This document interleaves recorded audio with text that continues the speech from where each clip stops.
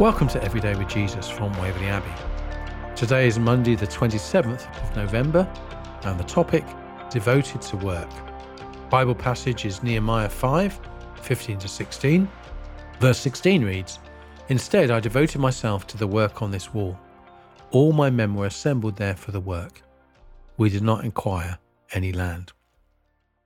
Work is not something to be avoided. It is a good thing. We are designed to work, to care, to produce, to create, and to be fruitful. From the beginning of time, Adam is placed in a beautiful garden where everything was as it should be. God does not tell him to relax and do nothing. Instead, he asks him to work and take care of the garden. God himself sets the example of work and rest by producing for 6 days and then resting for 1 day. If work is good enough for God, then it is good enough for his created ones. Nehemiah picks up this example and devotes himself to working on the wall. Leadership and authority do not preclude him from getting his hands dirty. He sets the example by working, not just setting the vision and having meetings about how the wall might look when it is finished. It had the desired effect as all his men were assembled there for work, lined up to follow the example that had been set. In today's society, it seems the purpose of work is only to create wealth for personal gain of property, cars, weekends away, and an annual holiday, with the ultimate aim being to acquire enough material possessions that you can retire and never work again.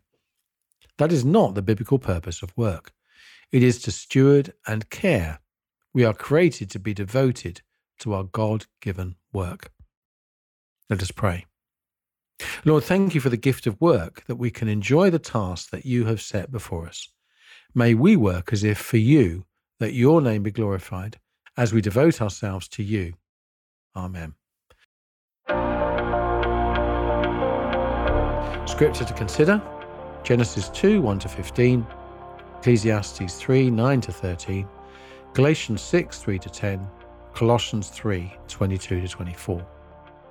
An action to take. Are you devoted to your work, or do you see it as a means to an end?